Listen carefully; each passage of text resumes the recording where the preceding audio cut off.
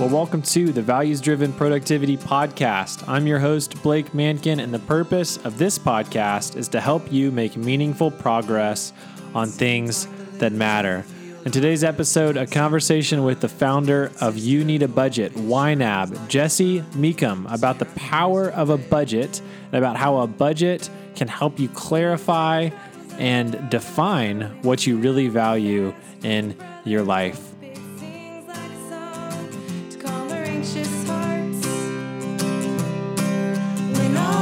Lost and the world is losing too. Hope is all we've got to get us through.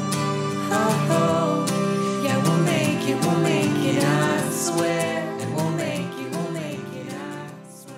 Well, I could not give a stronger endorsement for YNAB. YNAB is short for You Need a Budget, and it is an incredible budgeting software. As you will hear in this conversation, my wife and I started on the envelope system where we were just using cash, essentially, in different categories in a coupon book to pay for gas and groceries and some of our allowance that we've decided on together. And it was a really great way to simply see how we were spending our money and to have a physical barrier that once that cash was gone, it was gone. And then a friend told us about a way to digitize this system and to make it even better. And that was YNAB. And now for years, we have used this successfully in our marriage to manage money, to eliminate any potential money conflict through just monthly meetings where we talk about our budget, and to allocate resources in ways that are meaningful to us. And at the head of all of this is Jesse Mecham, the founder of YNAB, and he is passionate about teaching individuals and families and business owners 4 rules, which we'll talk about in this conversation, for thinking about their money in a whole new way. He started YNAB as a broke and newly married college student, and it started as just a spreadsheet that he sold to help make ends meet, and then over time has grown into an incredibly just an amazing piece of software. It's web-based and it is really powerful. So I would even say it is one of the most important personal finance softwares out there. Wow. And I am not paid to say any of this. I reached out to Jesse for this conversation with no tie-in to an endorsement or advertisement from YNAB. This is something that I'm passionate about, that I love, and think can really help you to clarify your values and achieve your goals.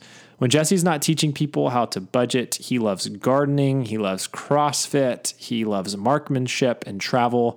Him and his family, his wife and 6 kids, they just took an extended trip to New York City that we get into in this conversation. So if you are looking to better manage your money, this is going to be a powerful conversation for you. Money has an allure for all of us that can be a temptation, and all of us can be better stewards of the resources that have been entrusted to our care so that we can allocate them better in our lives to strategically go after the things that God has asked us to do with his stuff.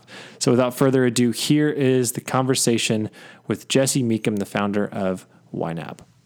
Well, Jesse, thanks so much for being on the podcast. I'm grateful for your time and glad to have you on the show. I have heard you talk about your motivation for starting YNAB was essentially to cover a gap you had in your budget at first, but now YNAB has hundreds of thousands, if not millions. I don't know how many users you have right now, but it's scaled significantly. And so I'm wondering about your motivation for why you get up and run YNAB every day and how that compares to what it was like when you were getting started.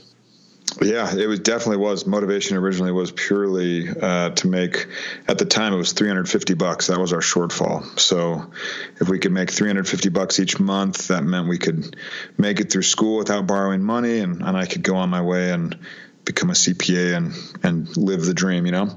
But yeah, it worked out better than my original goal. And now what gets me up is, it's morphed a little bit, but I enjoy it. I enjoy teaching it. I enjoy working with the team we have.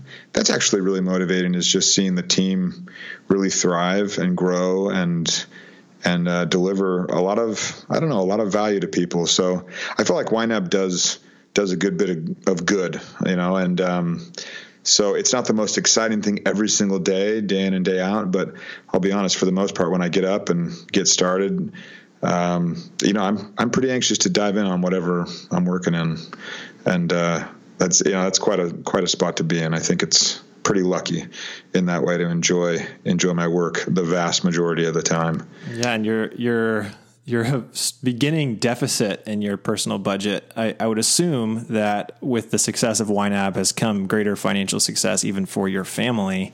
Yeah, and so I guess a question that stems from that is just your own relationship with money. I mean, how has that changed when you went from more of a legitimate scarcity to having maybe more of an abundance than you've known before? Right. Yeah. We still try and manufacture the scarcity. I think that's key. If you're budgeting well, it means you're kind of creating that all the time, where you're having to always make trade-offs. So that's important as the income has grown. We still feel like, there's not enough here to do this month. We'll have to wait. And, could we shift things around a lot? Could we be a little more from the hip? Probably. But I feel like that would start to give me a little bit of anxiety, but if I know our money is lining up with what we really care about and is doing that, then regardless of how many zeros are tacked onto the end, there's some peace there, and that's the key, is making sure that as your income grows, your lifestyle can grow. And I think that's okay. But you want to make sure that no matter what the income, you're always staying true to what you really want your money to be doing. And you have to ask yourself that question regularly. And the budgeting exercise helps Julie and me to do that on a consistent basis. Yeah, and I wonder even if you could give a contrast. If we were to open up your spreadsheet that was YNAB when you were in the hole on a monthly basis, and what was important to you then, and then if we were to open up your YNAB account right now and look at your budget, what are some of the things that have been unchanging throughout that process, and maybe as a teaching moment to people who are saying, I'm in debt. I'm at a deficit, and I want my money to do things that I care about, but it just feels like I can't afford that right now. Yeah, that's a good question. When we first started, our grocery budget now is this really cushy. We have 6 kids. Some of them are getting larger and larger fairly quick, so they're eating more and more. And our grocery budget, I think, is like $1,500 a month, and that's. If we were to try to get it down, we could. That's a very squishy number, but it allows Julie, she runs the food show in the house. It allows her to just go and buy what she wants to buy. She doesn't, for her, success in grocery shopping means she gets in and out quickly and can move on to other things. So we could cut that if we wanted to, but we really don't want to. And you contrast that with when she and I were first married, and it was the two of us, and we spent $150. So we were literally a tenth of what we are now. And it's not just because of the kids. We eat food that's more expensive. We eat more, a lot more fresh food and things like that. So that's one thing that's changed. That's a small example. One that hasn't changed, because I think that's also a really interesting question, is our savings. We've always saved. We've just always wanted to be living on less than we made. And when things were really tight, and I needed to get by with that extra $350 a month, that was the only reason that was even an option, was because we had been saving money up to that point to try and make sure Julie could stay home, once we had a baby. And had we not been living within our means back then, it wouldn't have even been a consideration. So the one constant that we've had is that we've always lived well within what we were earning. And I think people can take that and they can do. That is the key. Whether you're making $40,000 a year or $400,000 a year, you've got to be living on less. And you can say, well, it's easier for the person making a large income to do that. I agree. It absolutely is easier, but it doesn't change the principle. You still have to learn to live on less than whatever it is you're making. And just for people who are completely unfamiliar with YNAB, they are listening to this for the first time and have no clue what we're even talking about. Yeah. Maybe you can just give a brief overview of what YNAB is and how it really does force people to define their priorities and ultimately kind of what they want to fund when it comes to their value system. Yeah, absolutely. The YNAB is it's a methodology. It's a way of thinking about your money. We have 4 rules. The first rule is to give every dollar a job, meaning that's your priorities. That's where your values come in. And you say, what do I really, truly value? Make sure your money is doing those things. The second rule we say is to embrace your true expenses, meaning you have to look ahead for larger, less frequent expenses and consider those, break them up into monthly amounts so that when you are doing this assessment of what can I buy, how can I, or where should the money be going, you're also considering longer term expenses like a vacation that's coming up, or maybe the holiday spending that spikes in December, things like that. The third rule is to change your budget whenever you need to. We call it rolling with the punches, and it just means to be flexible and as things happen, just adjust. And finally, the fourth rule is to age your money, and that's the idea is that we want you to be money that you earned, let's say today, you won't spend for at least 30 days. And people just can kind of slowly work toward that idea where they're spending money that they earned at least 30 days ago.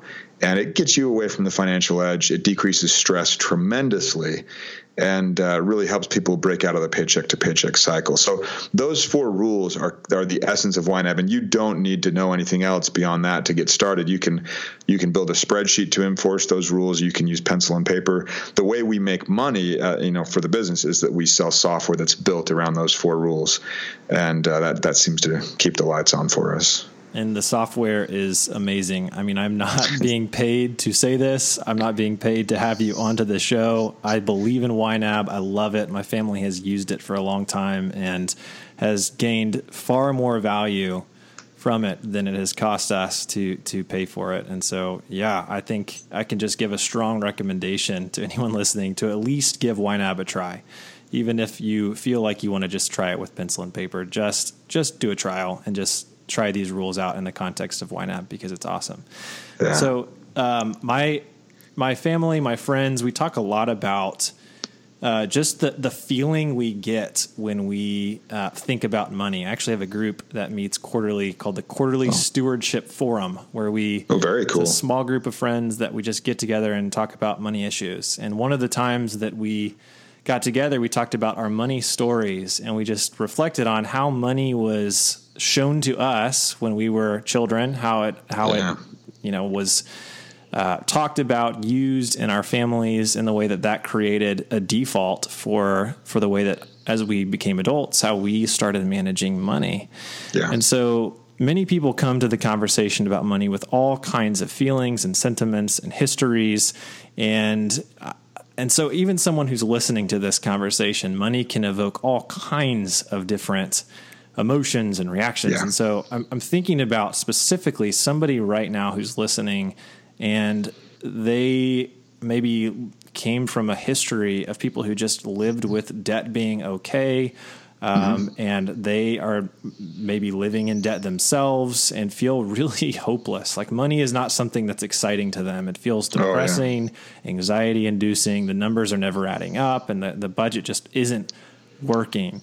So what does someone like that need to know to get started with YNAB and to start thinking about even the rules that you just laid out for us? Right. What does it look like for them? One thing that's good to remember in that situation is almost everyone that now says they have things under control, whether they're using YNAB or not, they just feel like, I was in a bad spot and now I'm in a good spot. Almost every single one of those people will have had that experience, that those feelings, those emotions of hopelessness, of just like, this isn't working. Maybe they try and fail multiple times. And so if you're having those feelings of hopelessness, that is part of the experience, and that is a very, very common experience. what we don't want hopelessness that then just causes inaction. What we want is to just derive a little bit of action out of that, but we want it to be small and doable, something where you can get some quick wins. And there's one thing I would share that's like really brass tacks, but it may help. When we are coaching people through, like in workshops or whatever, and they'll have $80 in their checking account. And it's not that they don't make money, but they're just not managing it well. And they've got this $80, and we say, okay, part of budgeting is you only budget money you have on hand. You don't forecast. You don't look ahead and say, well, I will earn this money, so let's plan with that. You only plan with money actually on hand, whether it's $80, $8, $8,000, doesn't matter. When someone with the $80 sits down and we say, okay, what does this $80? Let's just don't think about anything else. I don't care about how much debt you have. I don't care about the bills that are due. I don't care about all your issues. I don't care about how your spouse isn't on board with this. Just what does this $80 need to do before new money is going to come in? And they may say, well, there is one bill. It's actually late, and I think that's where it needs to go. And then you say, okay, great. How much is the bill? They say $60. Okay, we're going to take the 60 of the 80. That's going to go toward the bill. We're going to write it down, $60 out of the 80, 20 left. What should these $20 do before you're paid again? And then they think for just a moment, because it's only $20, it's usually easy to find a solution, and say, well, my gas has almost no, my car has almost no gas, and I need to add some gas into the car else I can't get to work. And you say, okay, great. So the rest of the 20, or can you only do 10? How would it work? Well, I guess I could do 10. Okay, well, let's do 10 in there. What about the last 10? And it seems like we're really being granular, and we are. That is exactly what we want to do. We want to dive in deep to just the $80 and have someone be extremely purposeful about what they have on hand and what it needs to do. And the point of doing this whole explanation is for the person to then have the feeling at the end, this is a 5-minute exercise maybe, where they just say, oh, I actually feel pretty good. They still have the same bills, they still have the same debt, but they have this clarity around what their money is supposed to do. You have to start with that clarity. I don't care how much debt you have or how you need to make more money or whatever it may be. You've got to get to the clarity, and that exercise there will do it. And then when more money comes in, you do the same exercise again. Okay, now we've earned some money. Maybe we have 600, 1,000, whatever. What does that money need to do? And we just keep making those priorities be flushed out. And it is amazing the difference people feel emotionally because they've suddenly taken charge and they've turned that hopelessness.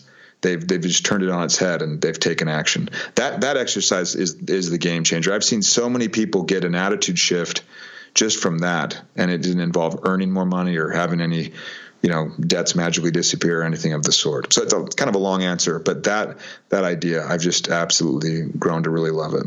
No, I think that's really helpful. And I also think about the flip side where somebody's listening who's maybe never had a budget and is making a ton of money and doesn't ever feel like they're overspending. Maybe they're not even in debt. And so I wonder if somebody is feeling financially successful, comes to the conversation with money with a lot of optimism, but has never had a budget. Do you think someone like that still needs to have a budget to be a part of YNAB? Yeah, absolutely. It's really, if they're financially successful, if they don't have any debt, you can have high earners that are not financially successful. We know that. So a lot of top athletes that earn lots of money have never learned how to manage that money. And unfortunately, you see really sad stories come out of that ecosystem. But let's say this person says, no, I don't even have any debt. I don't even carry credit card debt. Like I was told when I was young that was bad. And so I avoided it completely. And I also just keep saving money because I told that was good. So I'm doing that now too. And at the end of the day, that person has this budget in mind. They just aren't really specific with it. And they've earned enough to where they can be pretty loose. All things considered. And I think that's that's a fantastic starting point. Most of the time when you have high income earners, they really still are suffering from the same issue where their money, they're just feeling like their money isn't really doing everything it could be doing. So it's not that they're stressed about a lack of money. They're actually, this seems counterintuitive, but their surplus is actually stressing them out. And they want to make sure that, like the name of your quarterly meeting, what was it? The Quarterly Stewardship Forum. That's it. Yeah, stewardship. That implies that you are in charge of something, that it's your responsibility, right? It's not the quarterly, let's blow money for them, you know? So when there is money to be found, when you've got this system where they're saying, hey, I have excess, even then it can be stressful if you don't feel like you're being a good steward, if you don't feel like you are taking advantage of what you can call blessings, opportunities, whatever. But when you're not taking advantage of that, it can still cause stress. So I would do the same exercise I would with the person barely scraping by. I would say, well, how much money do you have in your checking account right now? And they'd say, yeah, we like to sit with, I don't know, it ends up being around 25 grand. And you say, oh, okay, well, what should this money do before you're paid again? They're like, well, we don't, and then you just start, well, do you have a mortgage? No, we paid off our house. Oh, okay. Well, you just keep going along with that person. Well, what would you like the money to do? And then things will start to come out. Well, we would, it'd be fun if we could do this trip or whatever, or it'd be fun if we could give here. And a lot of the times these people that are really good at saving money, they'll actually still feel guilty when they spend it, even though they shouldn't. So sometimes you can get a win there where the person is more intentional about what their money is doing.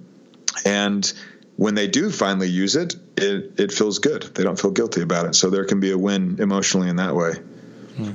Yeah. And I think even in my own marriage, the act of having to define where money is going is an amazing way to stay on the same page, to just say, what is it that we really, really care about in our family? And doing that at a personal level or with a partner is a great practice of just being forced to define, even if you feel like you don't need a budget, the very act of tracking it and investing in specific categories, which are ultimately just the things that you value, exactly, is so helpful for defining what it is that you really care about in your life. Yeah. And I think about our first year of marriage, we had we were on the envelope system where we had coupon books that we stashed different amounts of cash into each of those slots in the coupon books, and would go in and pay cash for gas and cash for groceries. Yeah. And then a friend told us about YNAB and just said, hey, this is a digital version of what you're doing.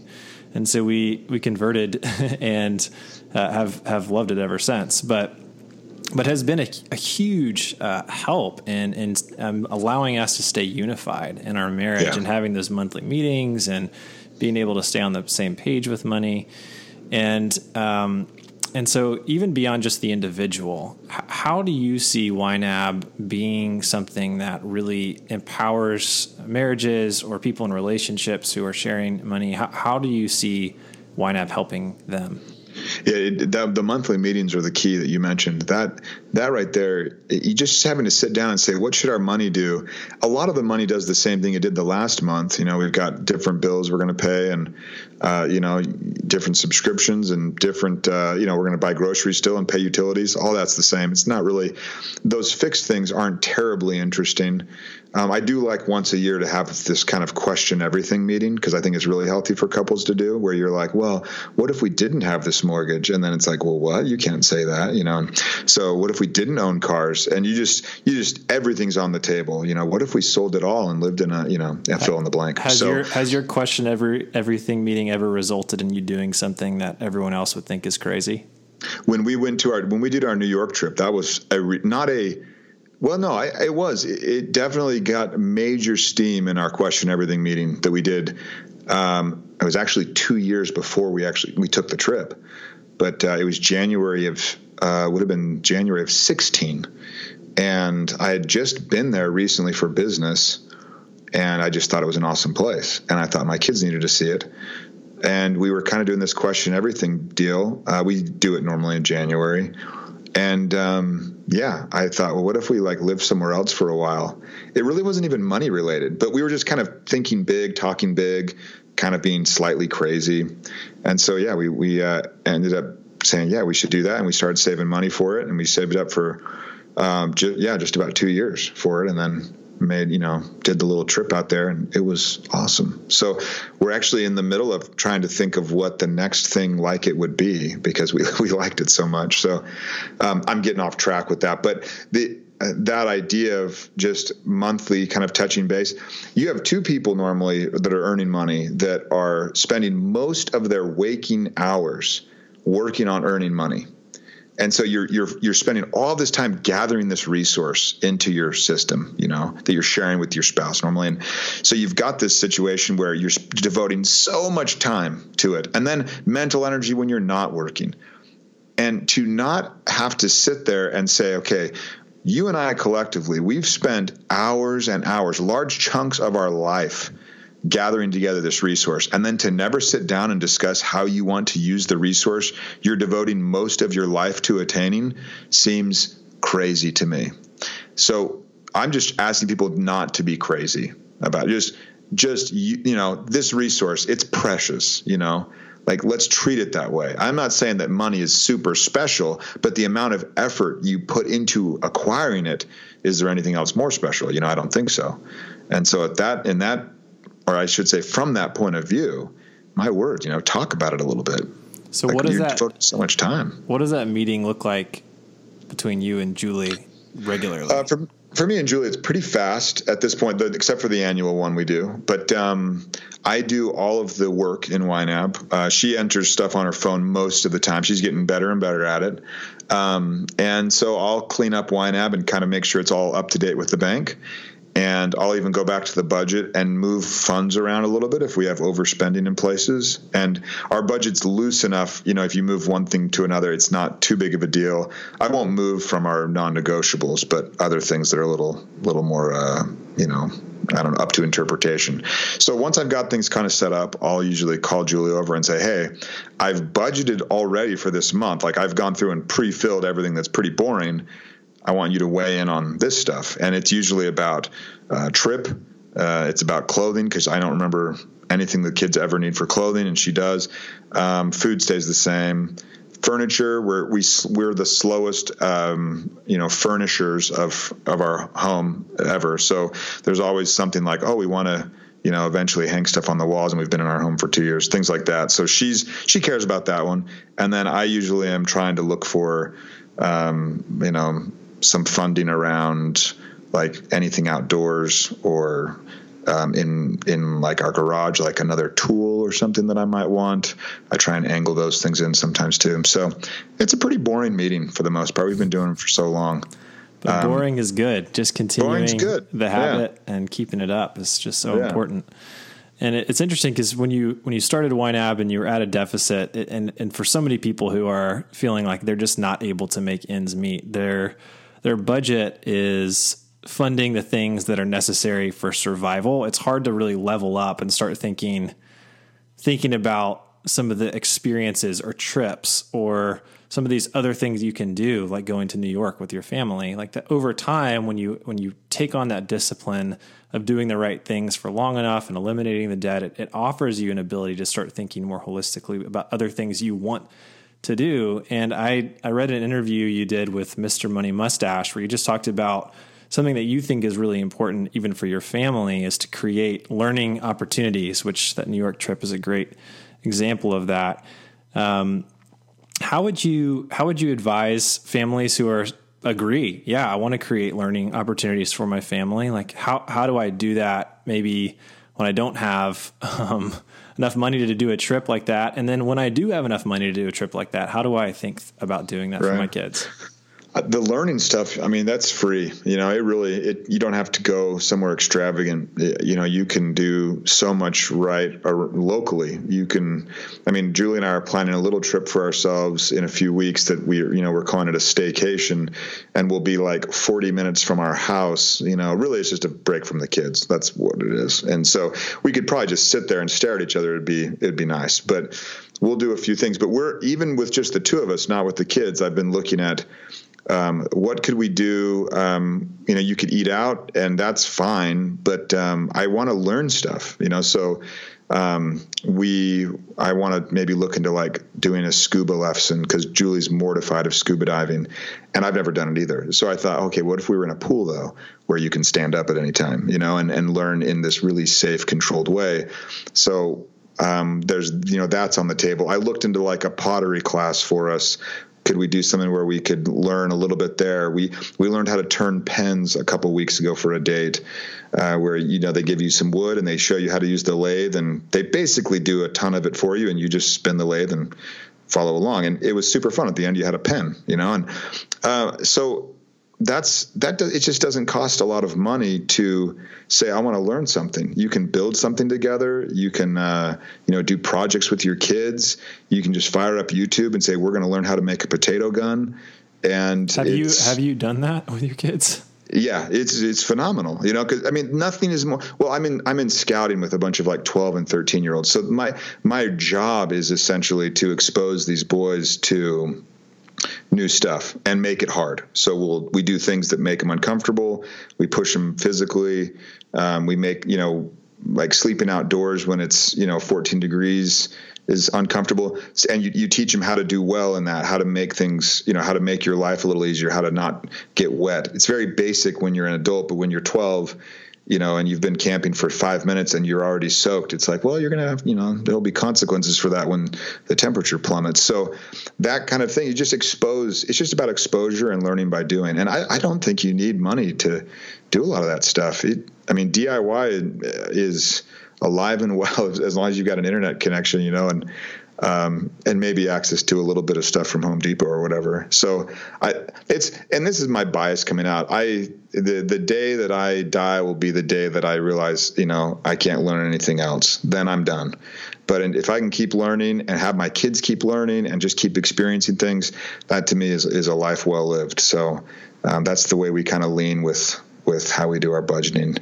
And others may lean a totally different direction. That's totally fine. But for me, for Jesse Meekum, that's what we've kind of discovered. Keeps us going. Yeah, and I appreciate too how even through your own podcast, through everything that YNAB creates, that there's always a bias towards showing that ultimately this isn't about the money. That ultimately this is about enabling something else, like learning with your family in whatever budget appropriate way that looks. It's about going deeper than just assigning those dollars a job, because those jobs are ultimately after some purpose that we all have with money that goes beyond just accumulating it or spending it. Exactly. Yeah. So apart from YNAB, what is something useful that you've bought or used recently that you'd like to recommend to an audience? Ooh, this sounds strange, but I started carrying around a pocket knife with me, like maybe 6 months ago. What kind of pocket knife is it? It's I got it on Amazon. It's I think it's a Swiss Army. I don't know the brand. It has a little cross on it and a little shield, a little cross on the shield. And I'm holding it right now, and I sharpened it a little bit ago, and now that it's really sharp, I find myself constantly using it, and that's been just great little tool, So someone was surprised when they found out I actually carried a knife with me, like on my person at all times. But it's like keys, you just drop it in your pocket, and I just find I use it daily. So that one's been nice. The other one that has surprised me is I recently purchased. I don't mean for these to be cheap. I bought a table saw that also has been really useful. But I bought this Casio watch like my dad used to wear, and I got it on Amazon too for $12.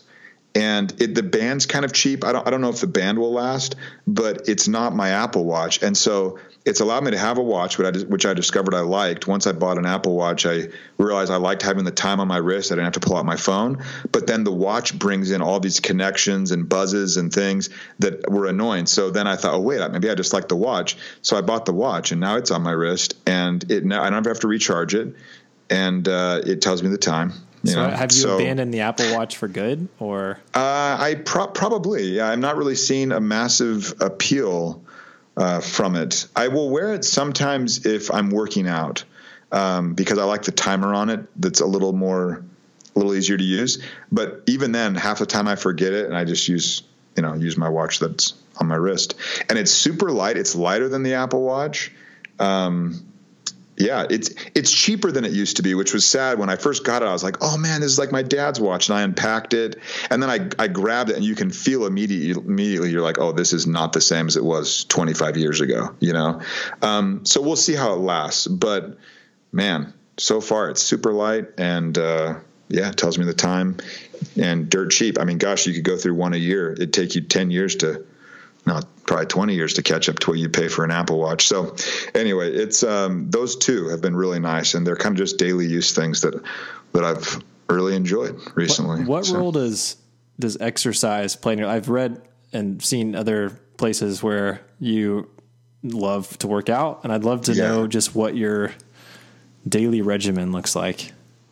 It's pretty regimented. I do some strength training at a CrossFit gym I go to. I have kind of my own little strength training bit. So usually just 3 sets of 5. I try and keep it heavy, really heavy, to where it's hard, where it scares you a little bit to get under the bar and squat, or like you get a little nervous beforehand. I think that's good. And I should say qualified only with the fact that I have really good coaching and I know how to move really well. What you're not saying is everyone should go pick up something as heavy as they can and try and lift it without any sort of guidance. You should get some guidance, but get it from someone really good. If I could plug a service I used for a year called Starting Strength Online Coaching, where I had a coach for about a year. Her name was Isness, and she would critique my video. I would record my final set of each exercise, and she would critique it. I learned a ton that way. That's been awesome. So yeah, good movement, but I love the strength training. I like CrossFit because you're with people that also like to work out fairly intensively. You got to listen to your body. Don't go crazy. Recognize that you aren't trying to set a record every time you go into the gym.